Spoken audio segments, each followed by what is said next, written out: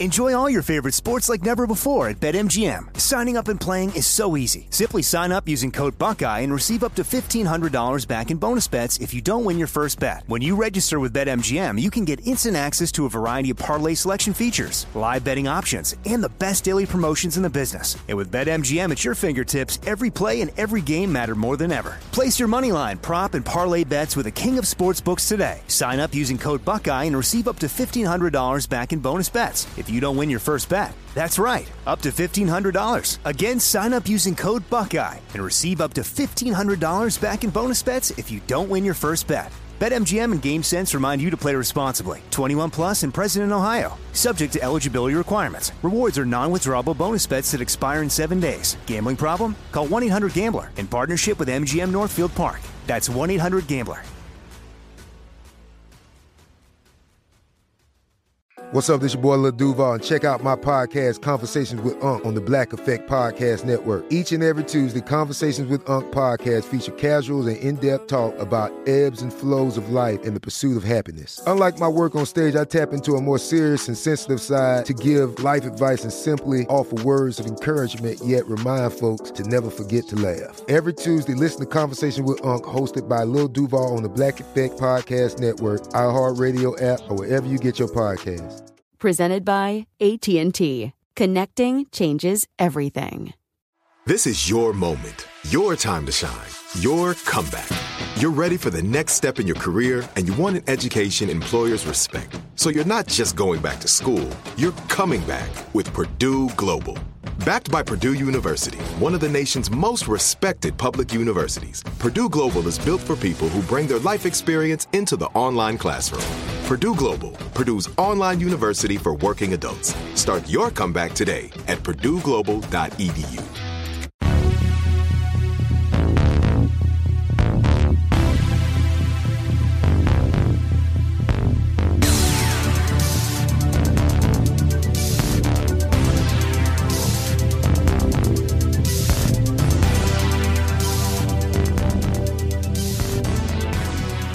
You're listening to 100 Words or Less with Ray Harkins.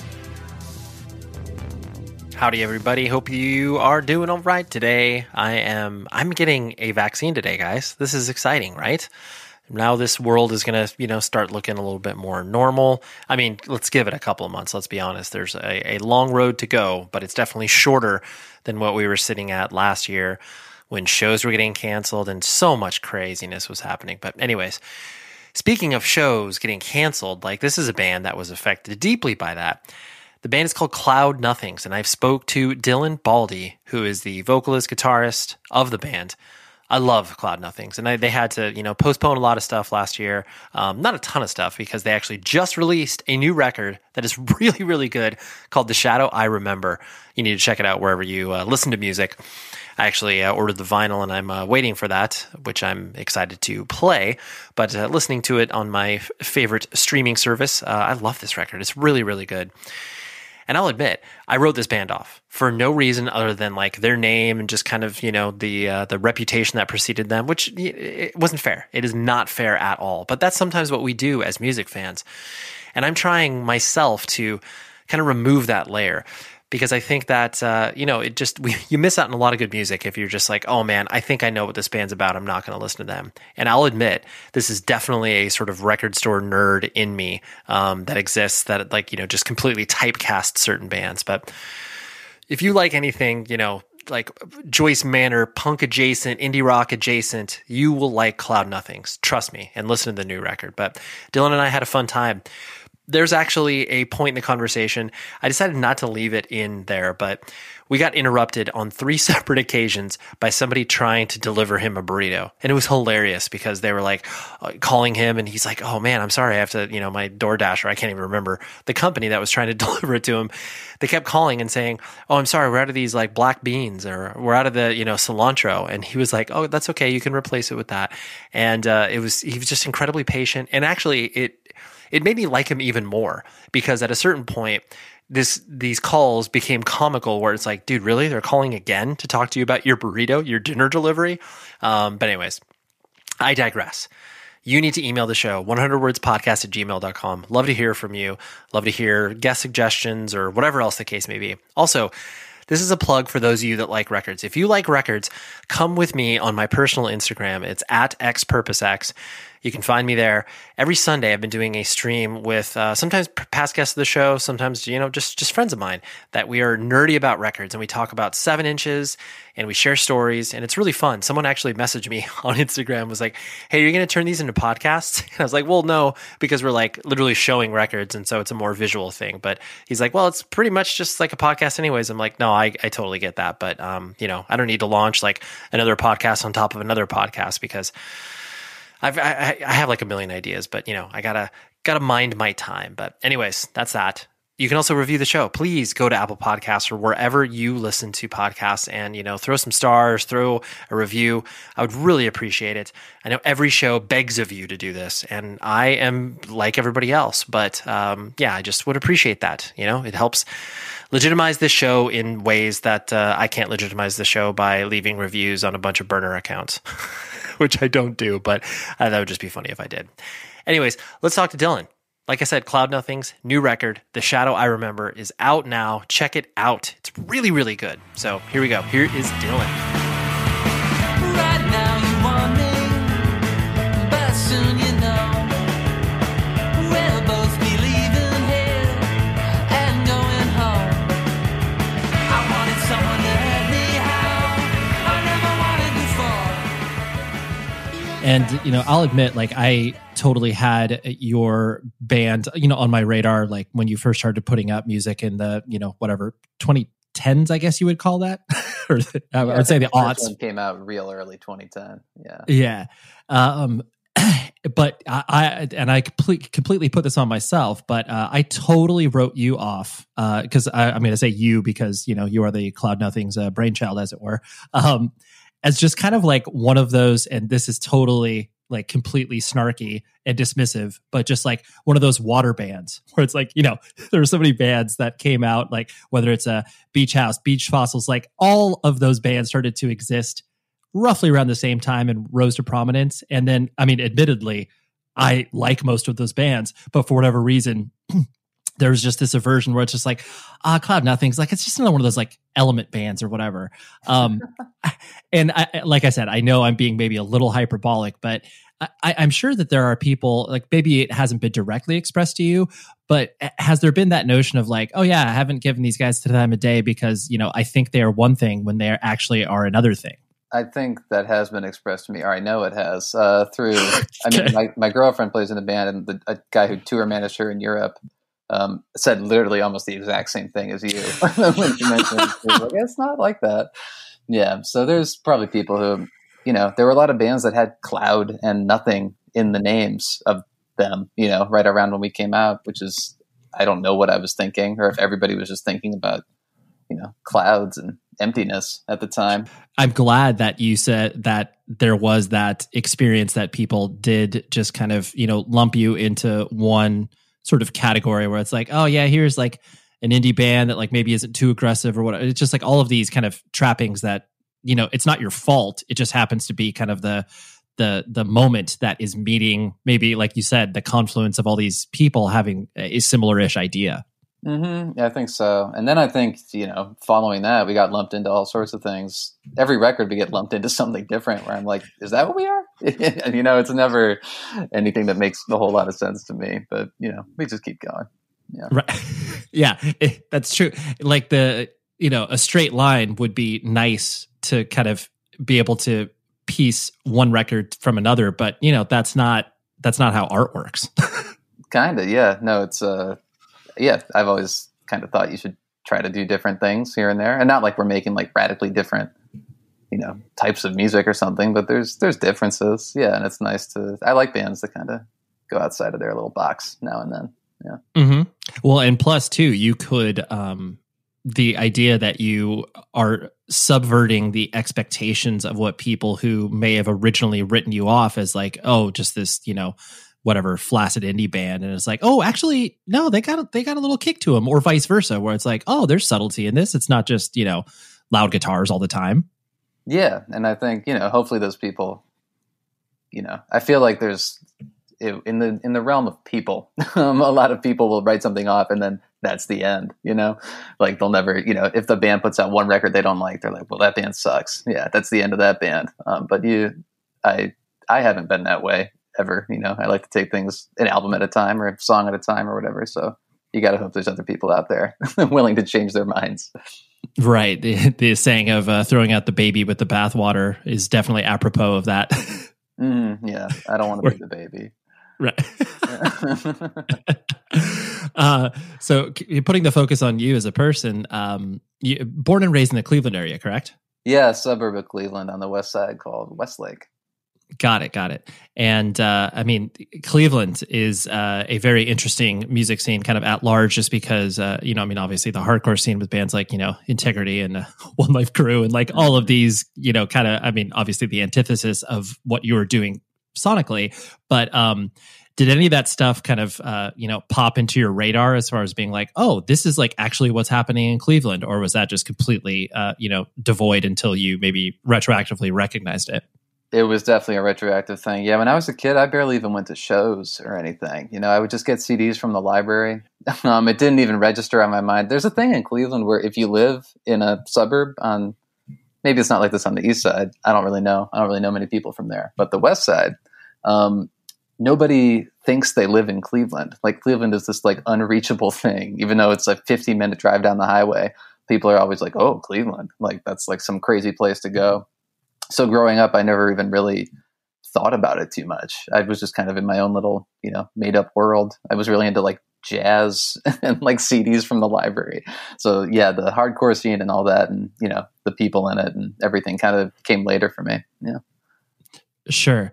I really like that picture you paint of going into the library and checking out CDs, because I think there is something that is so, special to that idea of just, picking yourself, like whatever, whether you're 9 or 10 years old and just like wandering through and being like, oh, sure, I'll take this Sublime CD and this, Art Blakey CD, like whatever, I'm just going to try to sample it out. Like, was that kind of what were you sampling a wide array, or was it pretty kind of focused? No, I mean, it might have started focused. I don't really remember like when I started doing this, but it definitely widened up. And I think the way people talk about how they used to like buy records and, look at the liner notes and, oh, that guy plays on, just the way you figure things out about music without the internet, basically. I think I was doing that through this library and all these, all the CDs and things I would get from there. I would walk up to the counter with like 25 CDs, whatever the limit was. And I would go to different libraries around town and like just have this mountain of CDs all the time that I was listening to. So that really did, help broaden my musical horizons, I guess. Yeah. I again love that idea of you're like, I combed this library over. I gotta hit the other library in order to get these free CDs. Mm-hmm. And then you'll like find a CD or like hear about an album that like, it's really hard to find. So you got to go to the one library that has it. It's like kind of far away. I remember going to when I finally went to like the library in Cleveland, it was a big deal because they had a lot of hard to find CDs, that were on my list. Yeah. So I went and was real excited that first day.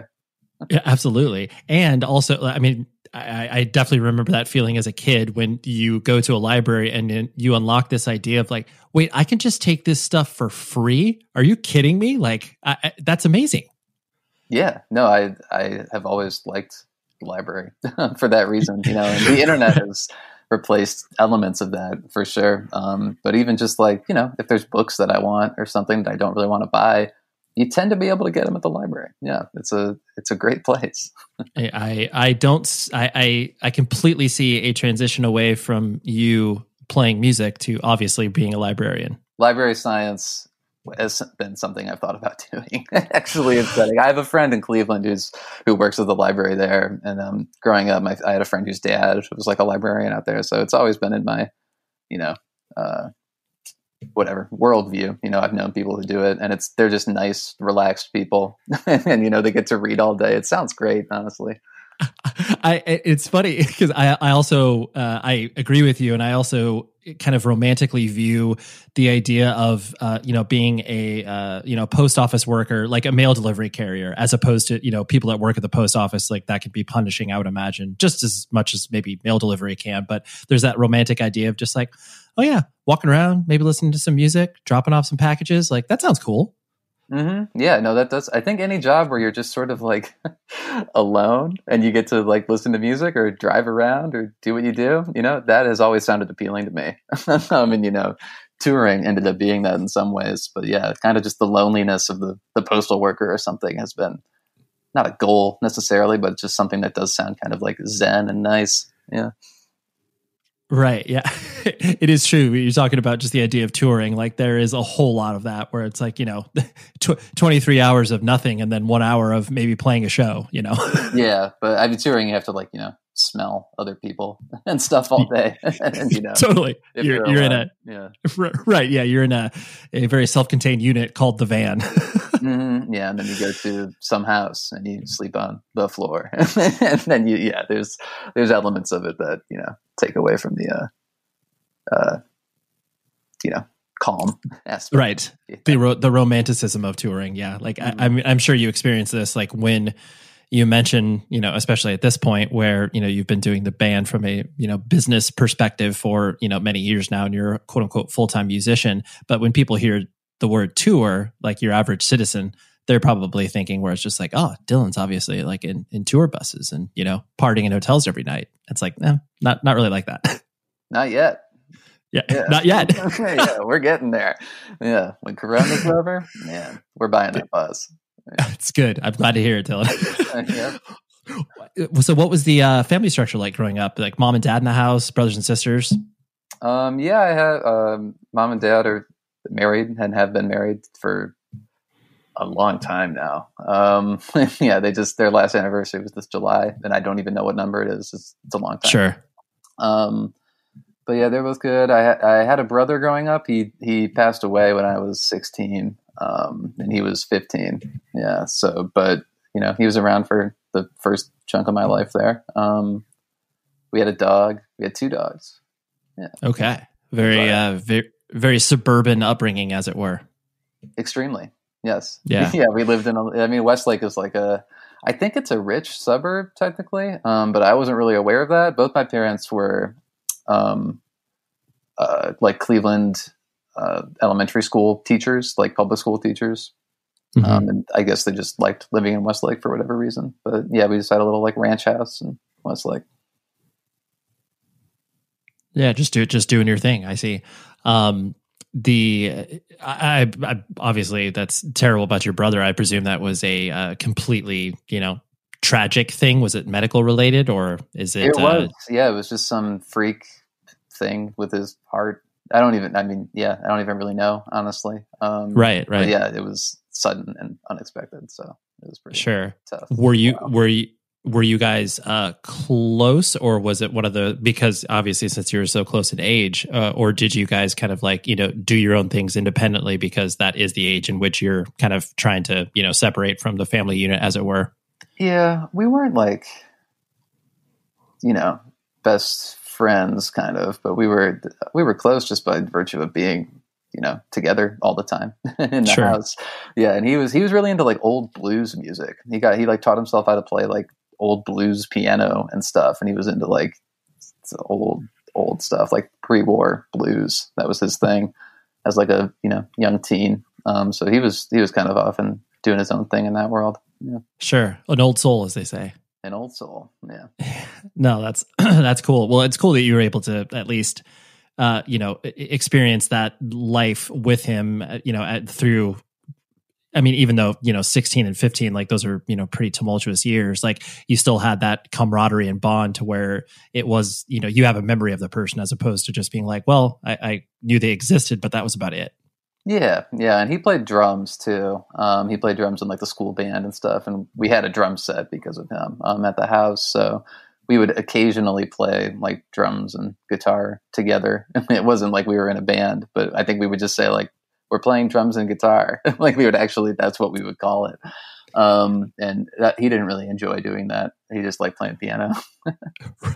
That's so, I love that idea of you just being like, hey, so we're going to play some Blink covers. You're just going to go ahead and learn these 3 chords. I'm going to play the drums or whatever.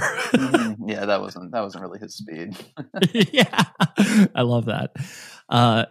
just kind of making an outside observation of you, you seem like the sort of person that, you are not the quote unquote center of attention in regards to, like whatever, you're going to a party and it's like, oh yeah, here's Dylan, like the crazy life of the party, yelling at people and trying to get in fights and stuff like that. I don't know what sort of picture I'm painting here, but I'm going to guess that is probably reflective of your experience in, once you started to like go through high school and develop your own identity. Were you kind of the more quiet, reserved dude, or were you actually the life of the party, as it were? Definitely not in high school. Yeah. Okay. I was pretty low key, and have essentially remained so for the majority of my life. Yeah. I think I even at one point I started trying to eat lunch, away from the cafeteria. I just found like a desk that was out in a hallway in like the middle of nowhere in the school, and I would just go eat lunch there. And like a teacher finally found me and was like, "You can't do this." It's like, "Oh man," but I'm having fun. Yeah. I enjoy the seclusion. Right. I did. Yeah. And they thought that was bad, I guess, but I think it was good. Yeah. Well, I think that, it's interesting because with your brother passing away, you had this kind of experience of, having a sibling and then, being kind of an only child. And then, you were probably desiring that idea of like, I went through something traumatic, so I like need to be by myself because that's kind of what I prefer at this point.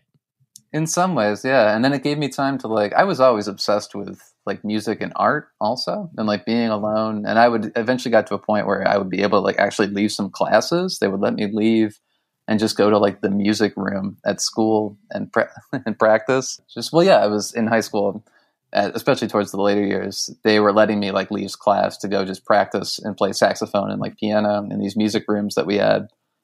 So I think eventually everyone kind of realized, like, let's just leave this kid alone and let him do what he wants. Right. Yeah. Like this isn't, antisocial behavior, even though in a way it was, or I guess unhealthy antisocial behavior. He just wants to create the stuff he has he has going on in his head. Yeah. And I was like good at school too. So I think they knew I wasn't like, doing anything terrible. Yeah. I just wanted to do something else with my time. Right. I like that idea of, being able to, and I'm sure you saw this with your, peers and friends, like the ones that always got in trouble with their parents because they, didn't get good grades or whatever. And then, were grounded and like had all of this, tumult within their life. And it was just as simple as like, hey, if you just put a little effort, you'll probably get C's and your parents will be off your back. Like, did you experience that at all? Yeah, there's some kids I would play music with, actually. There's kids from a neighboring town called Rocky River, which was like, I don't think it was our rival or anything. It was just another little town on the west side of Cleveland. But yeah, I ended up hanging out with some of those kids because I was in marching band, and our marching bands met up for something. And I talked to one kid about like Animal Collective or something. And I was like, whoa, someone likes Animal Collective. And I made a friend that way. And we actually started a band called Ponyta. And one of the kids who would play with us sometimes was like what you're describing. Yeah, he was a kind of a troubled guy. And he was always like bringing like weapons to school. he would bring like knives and stuff to school. And I guess one day he got caught with a knife, and I think he got straight up like expelled, and I never really heard from him again. But yeah, if you don't bring knives to school, like that's all you had to do. Just like, don't bring a knife to school. Like, come on. Yeah. Right. You can keep it at home. Yeah. But just don't bring it to school. Have the knife. I don't care. It's kind of weird if I come to your house and you show me a knife, I guess. That's weird too, but just don't bring it to school. Yeah. Totally. And then if you don't bring it to school, then like, maybe we can like go to shows or go to the movies together. Yeah. Or just like do anything. Yeah. Right. Don't leave the knife out of it. Yeah. For sure. Some kids like knives more than friends. I guess. That's I mean, weapons are alluring to young boys kind of in general, whether it's like Chinese stars or switchblades or whatever. But I found in my experience, like once you actually have the thing, then it's kind of like, what do I do with this? Like, this is I'm not going to like kill someone. Right. Yeah. Like you just end up throwing your Chinese stars against like the garage, and then that's kind of it. And then you get in trouble because your parents are like, why are there holes in the garage? Oh, damn. Well, maybe I'm just speaking about too specific of an experience, but parents found your throwing stars. Yes, they did. Sorry. It's okay. That was my fault. I'm going to guess that your, like you said, your kind of evolution into music was, first the library and, obviously seeing what your brother was getting into. But where did kind of like the more independent side of music start to infiltrate your life? Was it, and then who was kind of like your, for lack of a better term, like gatekeeper or usher, where it's like, you have the record store person or a cousin or someone that's kind of being like, oh, hey, here's what the Dead Kennedys are or whatever. Like, what was that experience for you? Well, eventually, yeah, once I graduated from the library, there's a couple record stores in Cleveland, that one of them is still around. It's called My Mind's Eye. And it's like the kind of like metal sort of punk record store, in town. And I went there, started going there a lot. And the guy who runs that place is a guy named Charles. And he's just a really nice, like old metalhead, like rock and roll guy. And I think he kind of realized that I was into, music and that I was pretty young. So I think I kind of developed a camaraderie with him that I still, anytime I go, I don't live in Cleveland anymore, but anytime I go back, I stop in there and see him and buy a record or something. And we'll talk for a while. But he kind of, I feel like, started that route. Yeah. That's awesome. So how did he kind of curate your experience, as it were? Was it one of those things where he was just kind of like giving you one or two records at a time, or what sort of bands was he initially exposing you to? I think I'm trying to remember what I would get there when I was younger. I feel like I picked up like a Swell Maps record once, and he was like taken aback that this like little nerd was buying a record like that. So then from then on, I would just stop in and be like, "What's a good doom metal record," or something, like whatever I would ask, just questions like that. And he'd be like, "Try this one." Yeah, and just hand me, he was into, or I was into, I guess, like at the time, like, kind of the noisier DIY kind of like 70s, 80s stuff. So I got into like maybe the Pop Group, and like Swell Maps and stuff through them. Yeah. That's awesome. That's cool. I do like that idea of you just bringing a genre where that like you may have just read about and you're like, that sounds cool. I wonder what that's like. Mm-hmm. Yeah. And of course, like, he knew. So he would tell me something good, and it was a good relationship we had going. Yeah. Right. Like the idea of like, hey, can I check out Throbbing Gristle? And it's like, I don't know if you're ready for that yet, kid. Yeah, try something else first. Totally. Yeah. We gotta ease you into that. We don't just throw that out to, any average 16-year-old. They're maybe not ready for that. Yeah. 20. You can have one jazz funk. Great. Yeah. You're not ready for 20. Spring is in the air. That means you need an entirely new wardrobe. And that wardrobe should consist of band merch from all shapes and sizes, long sleeves, hoodies, shirts. They probably even have some swim trunks. Go to rockabilly.com. That is the place to buy all of your officially licensed band merch. And when I say officially licensed, I mean that. Bands get paid on this stuff. This is all above the board, fast shipping, comes quickly to you, all from a Midwest base of operations in Minneapolis or in that general area. Use this code PC100words. Again, PC100words. That gets you 15% off your order. When you do that, it helps out the show tremendously. And then on top of it, you get a discount. And then even better, bands get paid. I can't stress that point enough. There's a lot of bootleg merch that exists around there right now. And Rockabilly does not traffic in that. They are the purveyor of fine quality garments. I've ordered from them multiple times, and they're just the best. I love Rockabilly. Go to rockabilly.com, PC100 words, 15% off your order, and find your new spring wardrobe. This show is sponsored by BetterHelp. We all carry around different things that stress us out, right? Like maybe it's something really, really small, like, man, that parking space, it's always taken. And I wish that I would be able to like get it instead of, this person that maybe, isn't the most courteous and considerate. I know that's something very random, but it's true. We all experience different things throughout the day that trigger us in so many different ways. And there are many times where I have been like, I wish that I had a spot or a repository for me to, get this stuff off of my chest. Because if you bottle it up, that is no bueno. And then all of a sudden you explode on a coworker or a friend or a family member being like, the parking spot. And people are like, what are you talking about?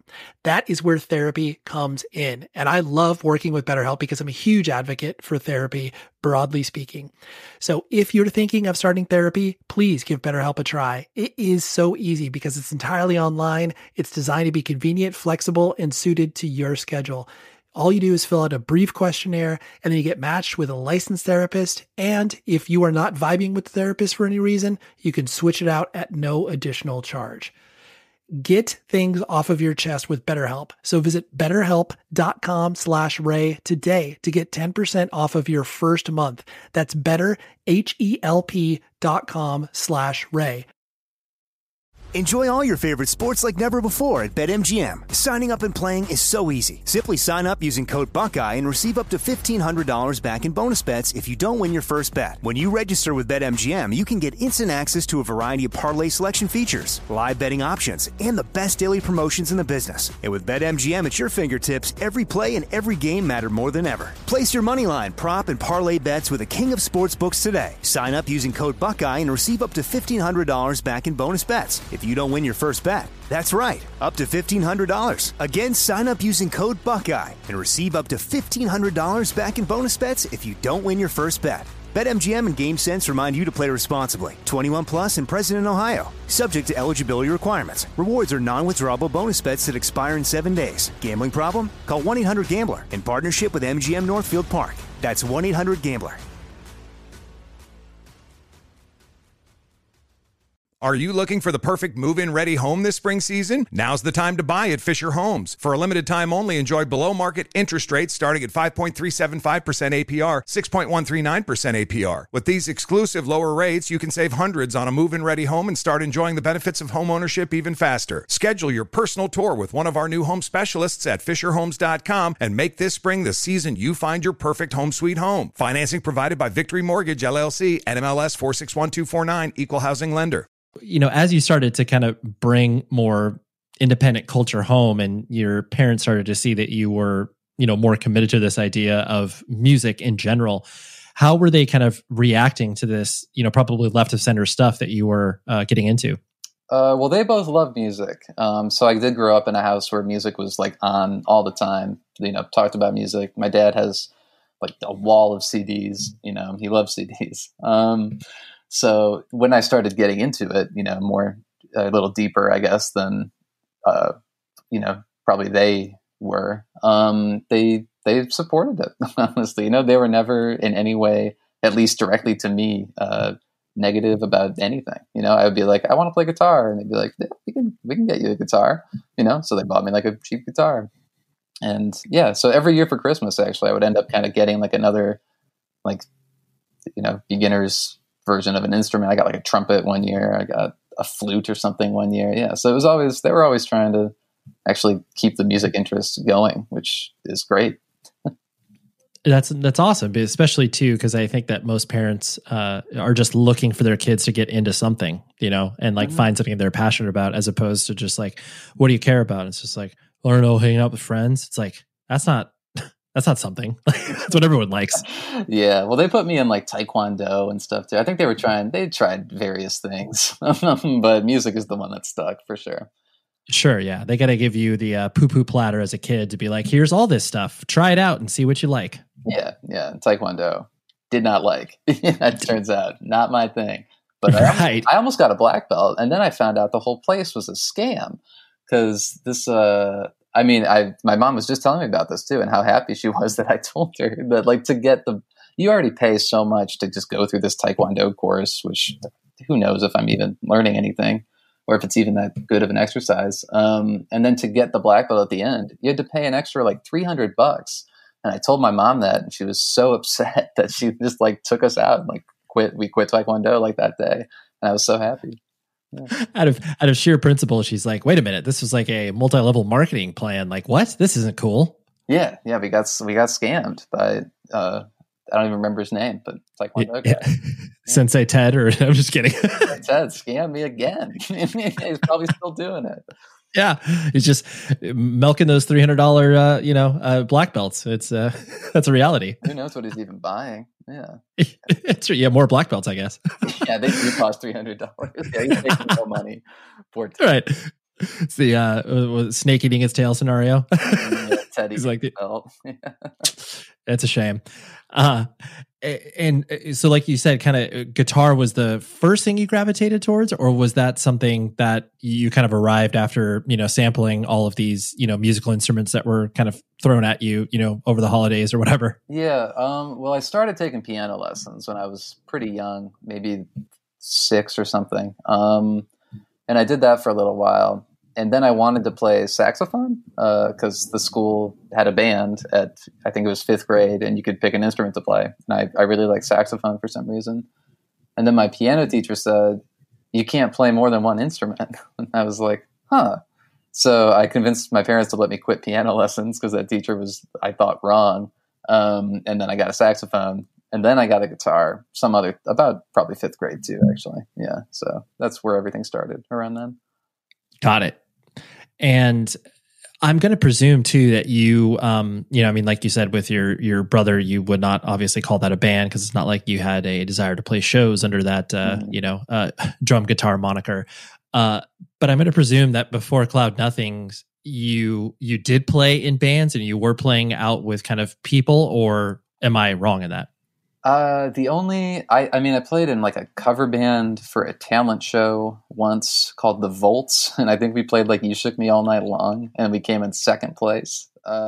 Who beat you? Like a baton twirler. Oh, dude, the shit. Yeah. That's terrible. I don't know. Who knows what she's doing now? She's probably not baton twirling.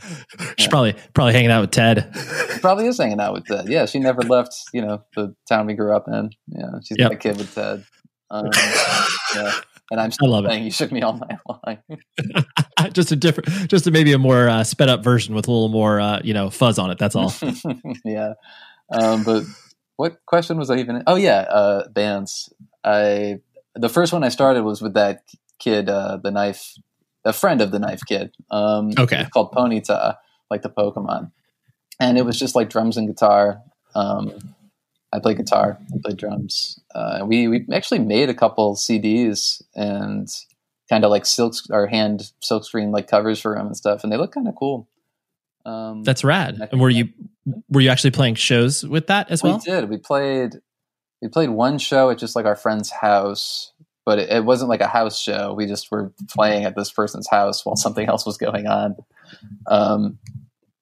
And then we did one show that was a battle of the bands that got advertised on MySpace, but it was out in like Amish country basically. And it was really weird. And we got there and it didn't seem like we were supposed to be there. So we played and then left immediately. And then we did another battle of the bands thing, the high school rock off. And at that show, I think I was a senior in high school, and that's where someone who is involved in like the actual music scene in Cleveland that I ended up hanging out with, he saw us play because he was judging that show, and he said we were the only like good band that he's ever seen play at this thing, because it's mostly just like what high school bands are like. Yep. I think we were just like kind of weird. So from there I actually ended up meeting the Cloud Nothings bass player, TJ, because the guy who was watching and judging like told TJ like, you got to check out this band. So I met him through him. That's amazing. Usually you don't hear the stories of like a talent show judge at a high school being able to be like, oh, hey, this is how I'm going to inject you in the local music scene, as it were. Yeah, it somehow worked. There was this guy named Eric Schulte, and he played in a band called the Dreadful Yawns. They were kind of just like Elephant Six style, like indie pop stuff. And there was a whole scene in Cleveland for that. So I ended up hanging out with all those people. And TJ, our bass player, was like a part of that. Yeah. Nice.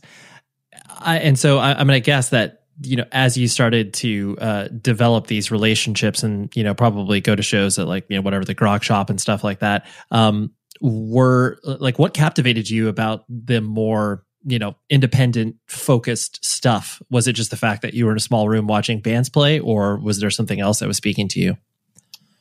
It just seemed possible. I was going to say easy, but easy is the wrong word. It just seemed like something you could do. And it wasn't like, you know, on a pedestal in any kind of way. Like, you know, there's only a couple of venues in Cleveland, really, you know, and just like you go to them enough and you hang out there enough and talk to people enough and you have a band, you know, eventually someone's going to let you play. You know, it's not like I just saw like a path there for, I liked music and I wanted to play music. I was like, this seems like the way to do it. Yeah. Right. Like this. Yeah. I do like that articulation of when something feels attainable and touchable, because, you know, if you go to a concert, like clearly that's not attainable. You're just like, well, I'm never going to do that. But then when you go to a place in front of 100 people, you're like, oh, that seems a little more reachable. Mm-hmm. Yeah. And even I would go to shows in front of much less than 100 people too. And I think that's when it kind of like clicked, where I was like, oh, I could be doing this. Cause, you know, I would see the opening band and it'd be someone from Cleveland and they would be, you know, just as bad as I thought I would probably be. So I feel like I could probably do this. Yeah. Sure. Yeah. You're like, I am of equal untalent as this person. So like, why can't I get up there and do that? Mm-hmm. Yeah. And I think I did. I actually, you know, looking back, I think I did think I was probably better than I was, which is what led me to think I could start a band and tour as like a job. But, you know, luckily I had that kind of headstrong thing at the beginning. Sure. Of course. The, you know, youthful arrogance / confidence, where it's just like, oh, I can do that better than that person. Mm-hmm. Yeah. And then I proved it in absolutely no way, like at all for so long. Yeah. But the whole time I was like, yeah, we're good. Oh yeah. Right. Totally killing it. Yeah. What was kind of the proverbial quote unquote regular life path? Like, you know, was it one of those things where your parents were like, oh, I mean, like you said, they were supportive over your pursuit of music, but I'm sure that there was a practical concern of like, well, Dylan obviously is not going to like play in a rock band, but so like here, go to college and do this. And like, you know, it'd be great if you would get into teaching. Was there any sort of, I guess, path from that landscape? Mm-hmm. Yeah. I mean, they wanted me to go to college and I did for about a semester. I went to this Case Western Reserve University in Cleveland. And I went to study saxophone actually, and audio recording. It was like a little dual program thing they had going. Cause I was really good at saxophone. Actually, that's what I was good at the time. And if I had followed that, I guess I don't really know. I think my parents were just happy that I was going to go to college. They didn't really think about, you know, maybe what am I going to do with the degree in saxophone? Obviously playing a ska band, Dylan. I was going to play in a ska band. Yeah. Yep. Which, you know, think that would be a good thing to use a college degree on. Yeah. Right. Yep. Yeah. But I don't know. I don't know what I was thinking even. I was just doing it because I was like, well, this is what they want me to do. But then the gates opened up and I saw this like, you know, route I could take outside of college. So I went for that instead. Yeah. So you never went to college then? For about a semester. Yeah. But okay. I never, to say I went would be a strong word because I did skip a lot of things I was supposed to be doing. Right. You were attached to a college, but you did not attend. Yeah. I was in a dorm at a college for a while and then I left.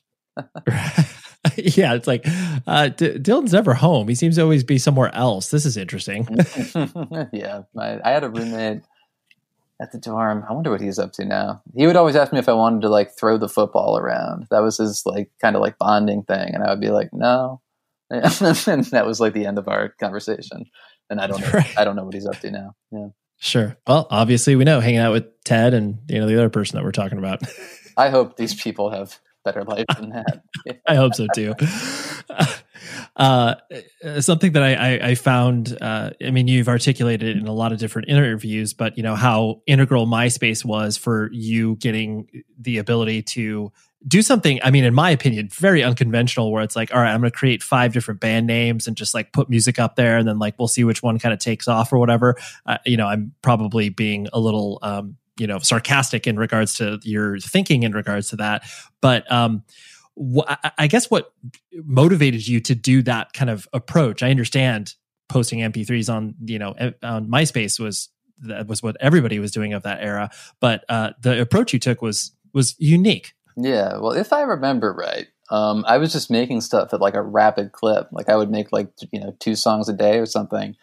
And MySpace had a limit, I think, to how many songs you could put on a page. I feel like it was like 4 songs at the time. There was a limit. You're right. Yeah. So I would put up like 4 songs and be like, well, I've made another song. Like, am I really going to take down these songs already that nobody's even heard? I'd like to just put up another new song that nobody will hear. So I think what I was doing was just like, making new pages basically, is like, this is my next 4 songs. And it's also like I guess it's a new band. Yeah. So that was kind of the route I was going down there. You just shook like so many memories of that, where it's like, that was like an actual problem people had, where it was like, damn, dude, we got to take down a song like that has like over 1 million plays. We can't take down that song. I mean, like bands that were obviously of a certain level, but like, yeah, that was a real problem. It was. Yeah. And I think I feel like I tried to use like Pure Volume or something for a second, because they like let you put up more songs, and you could like get in touch with people who would like rate your songs and stuff. And it was like a much more like a review oriented system. But I ended up sticking with MySpace for whatever reason. Yeah. And, as you were putting out these songs at such a clip, and then, once the idea of you, actually creating a record and like, actually having a band and all that stuff started to come into play, how did the business kind of intersect with what you were doing? I mean, clearly you weren't probably equipped in any fashion to be able to handle stuff, whether it was like a simple recording contract or like, getting paid for a show. Like how was that all kind of, bouncing around your head as you started to experience that in the early days? I just kind of took things as they came. We booked the very first show we ever played, was luckily like through MySpace. We got hooked up with this promoter named Todd P, who was like kind of doing big indie shows in New York at the time. And I had been like friends on MySpace with a band called Coasting, who were like a great band. But they happened to be like roommates, I think, with Todd P. And they were listening to Cloud Nothings, and he was like, "Who's that? We should put him on a show." So like through that, we got on a show with Real Estate and this band Woods, who were both like kind of like coming up at the time. Like they were, maybe popular in New York and nowhere else, but they were big there. So we ended up playing the show and got like a booking agent and some guy who was like, "I'll be your lawyer." Like all these people we just met at this one show. And it was our first show ever. And I was like, I guess, yeah, you can book us, and I guess you can be our lawyer. Like for what? Right. Yeah. But through that stuff, there's this guy, John Chavez, booking agent. Lawyer's a guy named Paul Summerstein. Oh yeah, Paul. Yeah, I've worked with Paul before. He's a good dude. He is a good dude. Yeah, we still work with Paul. But yeah, we've slept on Paul's dusty old floor. That's amazing. But yeah, we just met those people at that show, and I saw for the first time like what essentially like a DIY music scene is or could be. We played at a place called Market Hotel, which was like, built from out of, nothing, just like a room. And these people, built it into a venue that was having legitimate shows. And yeah, everything another thing where it was like, oh, this is how it could work. Yeah. Like Cleveland didn't have an analog to that kind of experience, but being able to go somewhere else and see like, oh, they do it like this here. Like maybe we can, translate that to, doing things our own way, wherever we go. Yeah. Mm-hmm. And because of because of that unconventional experience, like there's that notion that, you have to prove yourself to the community, where it's like, oh yeah, they've been slugging out on the road for years and like all that sort of stuff. I mean, you getting all those experiences, on your first show, there was probably a lot of, disdain for that. Did you kind of experience that sort of, I don't want to use the word hazing, because that sounds like, obviously a fraternity, but, did you experience any of that, or was that just kind of like off your radar? Locally, you mean, like around Cleveland? Yeah, I mean, around Cleveland, or just kind of in general, where it's just like, oh, who the hell are these kids from Cleveland? All of a sudden, like, they have a lawyer pitching out, record deals for them and stuff like that. Yeah, that is pretty funny. But yeah, I think the big thing was, the Cleveland music scene, because I was just a kid who came out of nowhere and didn't really have any, local connections outside of just like this crew of like 30-year-old dudes who saw me play at a high school rock off. They were sort of like, who is this? Why is this happening? So it did take a while, I would say, for like a portion of the Cleveland music scene to warm to us, and as people and as, a band. But everything is hunky dory these days. Enjoy all your favorite sports like never before at BetMGM. Signing up and playing is so easy. Simply sign up using code Buckeye and receive up to $1,500 back in bonus bets if you don't win your first bet. When you register with BetMGM, you can get instant access to a variety of parlay selection features, live betting options, and the best daily promotions in the business. And with BetMGM at your fingertips, every play and every game matter more than ever. Place your moneyline, prop, and parlay bets with the king of sportsbooks today. Sign up using code Buckeye and receive up to $1,500 back in bonus bets if you don't win your first bet. That's right, up to $1,500. Again, sign up using code Buckeye and receive up to $1,500 back in bonus bets if you don't win your first bet. BetMGM and GameSense remind you to play responsibly. 21 plus and present in Ohio. Subject to eligibility requirements. Rewards are non-withdrawable bonus bets that expire in 7 days. Gambling problem? Call 1-800-GAMBLER in partnership with MGM Northfield Park. That's 1-800-GAMBLER. Are you looking for the perfect move-in ready home this spring season? Now's the time to buy at Fisher Homes. For a limited time only, enjoy below-market interest rates starting at 5.375% APR, 6.139% APR. With these exclusive lower rates, you can save hundreds on a move-in ready home and start enjoying the benefits of home ownership even faster. Schedule your personal tour with one of our new home specialists at FisherHomes.com and make this spring the season you find your perfect home sweet home. Financing provided by Victory Mortgage, LLC, NMLS 461249, Equal Housing Lender. This is it. Your moment. This is your time to make your comeback with Purdue Global. When you come back with a Purdue Global degree, you create opportunity for yourself, your family, and your future. It's a degree you can be proud of, a degree that employers will trust and respect. Purdue Global offers working adults like you over 175 flexible degree programs to meet your specific career goals. These include associate, bachelor's, master's, and doctoral degrees and certificates. Purdue Global degree programs range from nursing to business to communication and more. Whatever your interest, we have the degree that will move you forward. You have the knowledge, you have the experience. Now it's time to get credit for the work you've done and earn the recognition you deserve with Purdue Global, Purdue's online university for working adults. You know you're worth it. We do too. So don't wait another second to get the degree that will take your career to the next level. Start your comeback today at purdueglobal.edu. Well, yeah. Clearly you have put in the work. Like there definitely is not the question of legitimacy with Cloud Nothings at this point. If there is, then that's their problem and not yours. Yeah, and I totally understand how it was back then. But it's funny that people, there's some people that I know said some like pretty crazy stuff about me who now I just see and I'm like, hey, what's up? Yeah, I can't really care about it. Yeah. No, right. Like you said, if you put yourself in their shoes, they would look at it's just like, who is this Dylan kid? What the hell is this Cloud Nothings thing? Like, this doesn't make any sense. Like, tour for a couple of years, bro. Or whatever. Like, build your fan base up the right way or whatever, which you obviously did.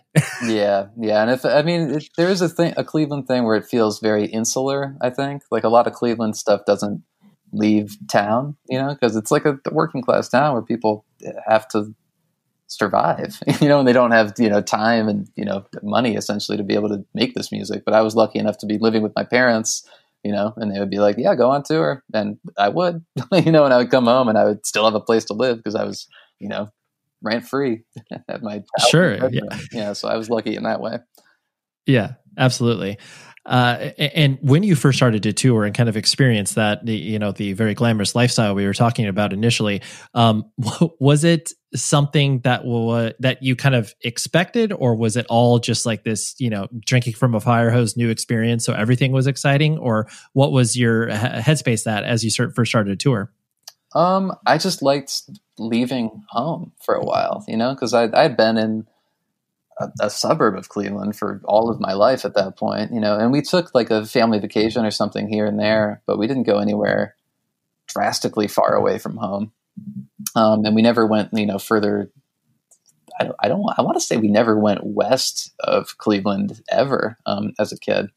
So wow. Like just the ability to, be able to do that, touring was fun in its own way. But just to have it as an excuse to be like, I want to see some stuff. Yeah. I don't just want to that was the other unappealing thing about college, was like, I just have to be at this, like, these couple of blocks for like 4 years. That sounds horrible.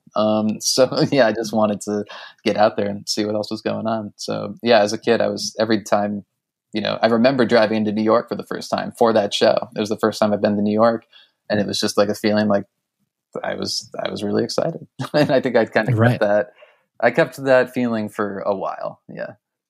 Yeah. Well, that it's cool because, I mean, like you said, the notion of, I want to get out of town, I want to experience the world. Like, that is what, most people, I mean, whatever, when they graduate high school and have a gap year in college or before they go to college, like, that's the same sort of premise as, what people do in touring bands. Like, you're just kind of getting out there to widen your experience. Mm-hmm. Yeah. And it's funny because, like, I feel like the gap year experience, you go backpacking in Europe or something, and you see all this wild stuff. And I was just going to, like, I went to like a shitty bar in San Francisco for the evening. You had to play a show and they don't let you in because you're not 21.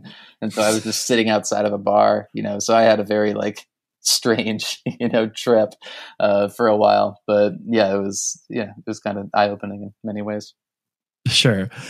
I always find, Wikipedia entries extremely funny because usually they're, littered with either, incorrect facts or, something that like you read and you're just like, what? That's wild. Like my favorite thing that I found on your Wikipedia, because of course, you have a Wikipedia. Oh, yeah. It mentions you dropping out of school and telling your parents over email.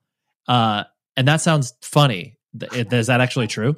Parts of that are true. Yeah. Well, okay. Interestingly enough, I'm pretty sure my dad is the one who runs the Wikipedia. I absolutely adore that. Yeah. I mean, him and my mom are probably, the biggest fans. Right. Active contributors. Yeah. They, one of them runs that. I forget which one. But yeah, I think the way it went down was I wanted to have, like, I just wanted to make it clear I had, like, a plan, that I wasn't just leaving school for no reason. I wanted to, like, be like, this is what I'm going to try to do. Like, and this is, why I'm doing it. It's not because of you or something, I didn't want them to think anything went wrong in, our lives. So yeah, I did send kind of like a long email, and I remember them just being like, it's fine. Yeah, you can go do this thing. It's totally fine. Yeah. It sounds great. Sure. Yeah. So it worked out. That's fun. I just like, because the way that it's phrased in that is very dramatic, where it's just like, or maybe I'm reading into it, but just that, I'm going to fire off an email and then, like, all right, see you later, parents. Yeah, like, this is, yeah. So yeah, gotta go. Shoulder. Yeah. But right. No, it was a very well thought out email. Actually, I used to write very long emails to people all the time. So it was probably one of those. Right. It was like, here's my dissertation on the plan. Yeah, back when I had to, like, write essays all the time, I was just more in that mode, and they probably saw that and they were like, "Oh my god, okay, just go." Yeah, like, we're not reading this. Yeah, they were the first few sentences, and they're like, "All right, I get it, Dylan. Yeah. All right, our son has lost his mind. Yeah, we have to let him go." Right? Yeah, he's gonna play in a weird indie rock band. Okay, all right. Yeah, have fun. Yeah. Something that I've always found interesting about, the amount of music that you've put out, and just like the evolution, like we were talking about, between each record, is that, the band sits weirdly at this intersection of, like, punk adjacent, like power pop elements. Like it all sits obviously at that, rock idea, but then never being completely home at any genre in particular, whether it was just like something as simple as like, oh yes, you are this band. I'm guessing that you like to live in those shades of gray rather than being, this kind of real prescriptive band. Am I, I guess, hitting that nail on the head, or is it one of those things that, like, you're letting the muse take you where it is? Well, I do think I naturally end up doing that because it is just me trying to, synthesize these things that I like. I like very disparate types of music. So that's why we can have, like, a song that's 3 minutes of, like, kind of like an angry rock song, and then, 8 minutes of, like, a krautrock breakdown, and then, a hardcore song at the end or something. It has these, things that aren't super far off the spectrum from each other, but yeah, you put them all together and it makes something that someone can't say, like, oh, it's this, or like, oh, it's, it's a little combination of things. And I like that in every aspect of life essentially too. I've always kind of been into people who sort of morph into different, things as their life goes on, looking at like someone who has lived a full life. I mean, and seeing how the trajectory of their, art or whatever, just the way they lived. I'm kind of fascinated by people like that. And I like the music itself, kind of follows that same route. Yeah. Oh, it makes total sense. Two last things I want to hit on was the fact that, in almost every single sort of, interview or press, everyone is always like, oh my gosh, like, Dylan's so young, like, the band started so young. And, that notion of you, being the age that you were, obviously, when you first started touring and everything like that. And you've obviously put out a lot of music since then. And does that sort of lens that you are viewed through make you feel old in a way? Because you're like, I've been doing this for so long. Like, I'm not young anymore. I'm not, 18 or 19.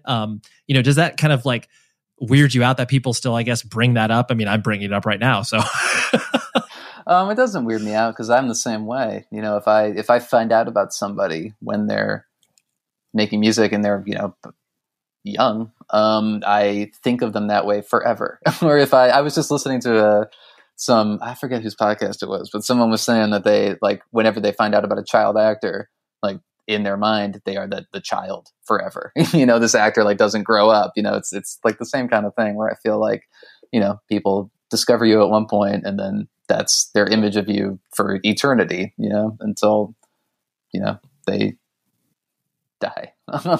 Right.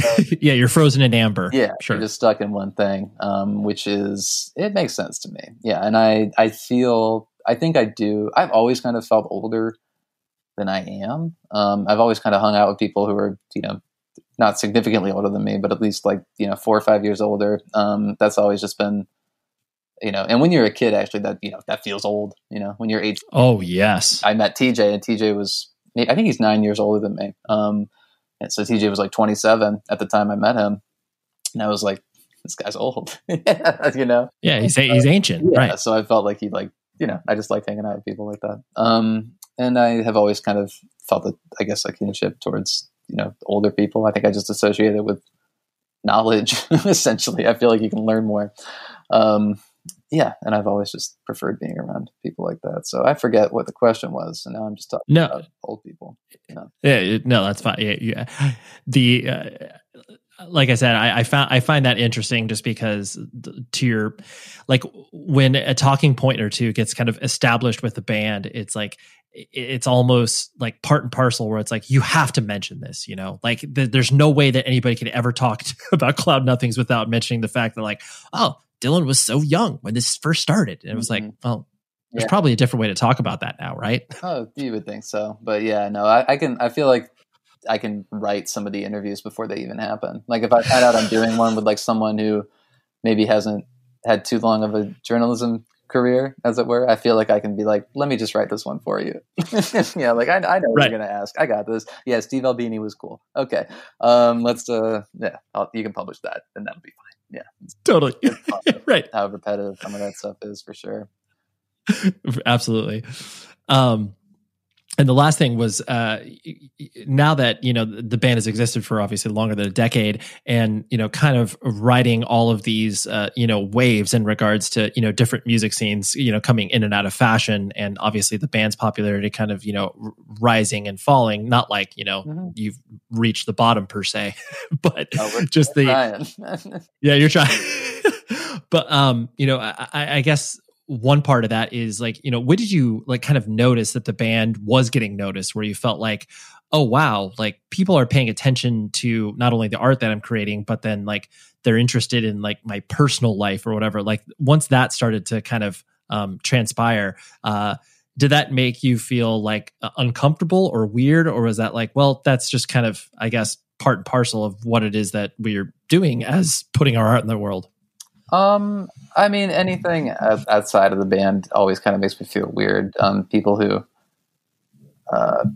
if someone's interested in your personal life, like I get it, I guess, I kind of like knowing that stuff about people that I like too. It's just funny to be the person that someone wants to know that about. You're like, really? Like, I got a dog. I don't know. I don't really do much. Yeah. Like, this isn't that exciting. I work on music all day. You don't want to see that. So yeah, it's funny to have that happen, but also it's not like that happens, on a mass scale. Especially not anymore. But yeah, 2012, when we put out this record, Attack on Memory, that was the one that people really kind of latched onto. And like touring that, the first tour we did on that record, immediately we kind of felt like, oh, people like this, like much more than anything we've done so far. And the shows are actually like full of people like screaming words along. You know, it's just the kind of standard thing that happens, I guess, when people like a record. But it was funny to have it happen and kind of just watch that, because you know, people go to shows and do stuff that I would never in a million years do. So it's funny to inspire that kind of behavior among people. You know, I tend to stand in the back and just be like watching a show, but you know, people in the front just like pounding the stage and screaming the words, like they feel it more than me. You know, like I don't even feel this much. Yeah, so this person must be like truly tortured. Yeah, I hope I'm helping. Right. You're like, you seem to be liking this more than I do. And wow, that is a weird thing to consider. Yeah. Like, are you okay? Yeah. This is like an upsetting song. You shouldn't, I mean, are you okay? Yeah. But yeah, someone who is a little too excited. Sure. Well, and that idea of what you were talking about, where once you become, you know, I mean, especially from a vocalist perspective, where people just, you know, instantly gravitate towards the vocalist and obviously put them as the sort of center of attention. And then, like you said, do have that kind of emotional output towards, you know, the band. Have you had to kind of grapple with that, you know, people kind of coming up to you and, you know, like pouring their heart and soul out, you know, for obvious good reason, because that's, you know, why people create art, is to, you know, have that, not have the interaction, but maybe be able to help people in many different respects. Like, have you had to kind of navigate that where it's like, oh, wow, like I don't know what to say to this person after, you know, they've spent the past 10 minutes talking about how much the song means to them? Well, that usually goes well, actually, because that'll be the conversation. They'll say something like intense to me and I'll be like, whoa, you know, I'll like process for a second and be like, well, yeah, I'll usually say like, thank you, or something along those lines, or like glad we could help in some way. And then like that's what they wanted out of the interaction, so it's over. Yeah, and it's like actually a great way to have a conversation. Someone just says a bunch of stuff to you and you go like, whoa, and then they walk away. Yeah, like, oh, this is great. I could do this all day. Yeah. I like that. You're just like, well, I'm glad to be that repository for you, and thank you for interacting with my music in that way. Yeah, and then they're so happy. Yeah, and I'm like, oh wow, I made that person's day better just by like listening to them for a second.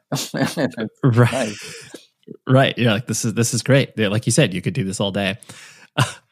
And I promise, last thing, where with the, you know, the evolution of, you know, the band and the proliferation of, you know, social media and how bands are expected to, you know, interact with fans on an even, you know, deeper level by, you know, just being visible, you know, on these social media platforms and stuff like that.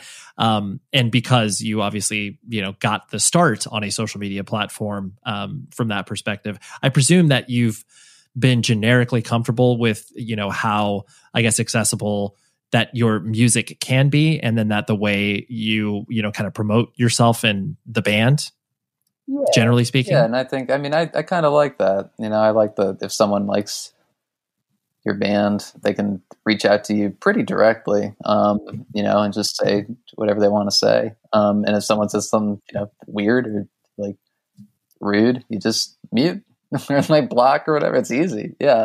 So the whole, you know, ease of access it seems to me just mostly like a good thing. And even then I almost just use the stuff. I'll say something stupid every once in a while. And people will, you know, like it.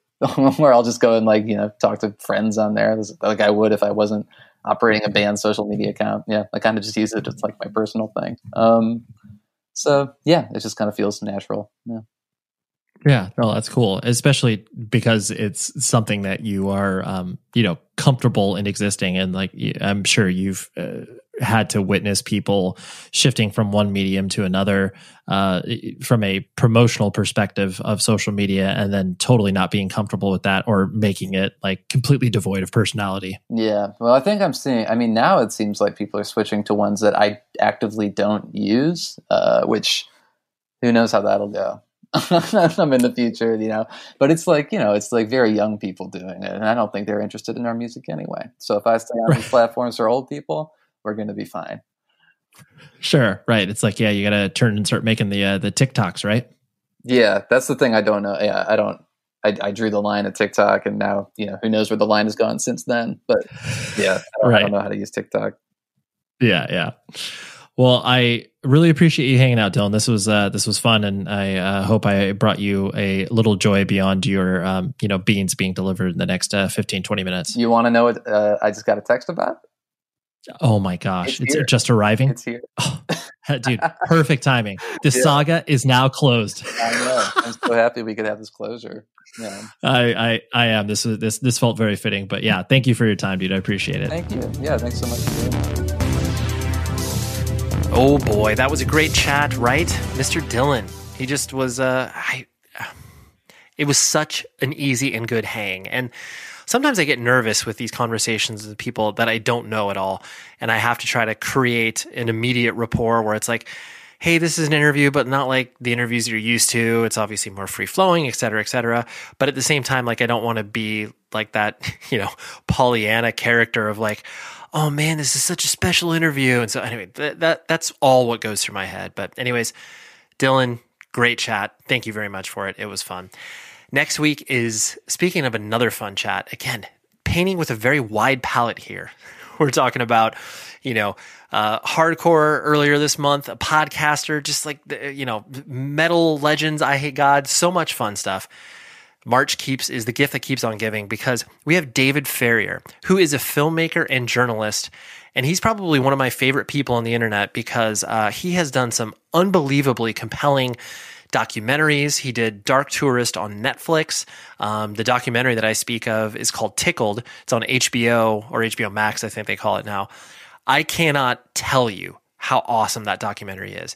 It takes you to so many insane places, but David Farrier got introduced to me via a mutual friend, Aaron Harris, the drummer for ISIS.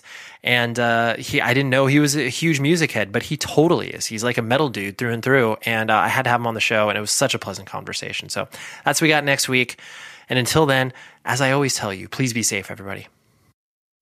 The show is sponsored by BetterHelp. Trust me in saying that no matter who you are, mental health challenges can affect you, and how you manage them can make all of the difference. That's why everyone should have access to mental health support that meets them where they are and helps them get through. BetterHelp provides online therapy on your schedule. It's flexible, simple to use, and more affordable than in-person therapy. Connect with a licensed therapist selected just for you. Learn more at betterhelp.com. That's betterhelp.com. Hello, it is Ryan, and we could all use an extra bright spot in our day, couldn't we? Just to make up for things like sitting in traffic, doing the dishes, counting your steps, all the mundane stuff. That is why I'm such a big fan of Chumba Casino. Chumba Casino has all your favorite social casino-style games that you can play for free anytime, anywhere with daily bonuses. That should brighten your day a little. Actually, a lot. So sign up now at ChumbaCasino.com. That's ChumbaCasino.com. No purchase necessary. VGW Group. Void where prohibited by law. See terms and conditions. 18+. This is Malcolm Gladwell from Revisionist History. eBay Motors is here for the ride. With some elbow grease, fresh installs, and a whole lot of love, you transformed 100,000 miles and a body full of rust into a drive that's all your own. Brake kits, LED headlights, whatever you need, eBay Motors has it. And with eBay Guaranteed Fit, it's guaranteed to fit your ride the first time, every time, or your money back. Plus, at these prices, you're burning rubber, not cash. Keep your ride or die alive at ebaymotors.com. Eligible items only. Exclusions apply.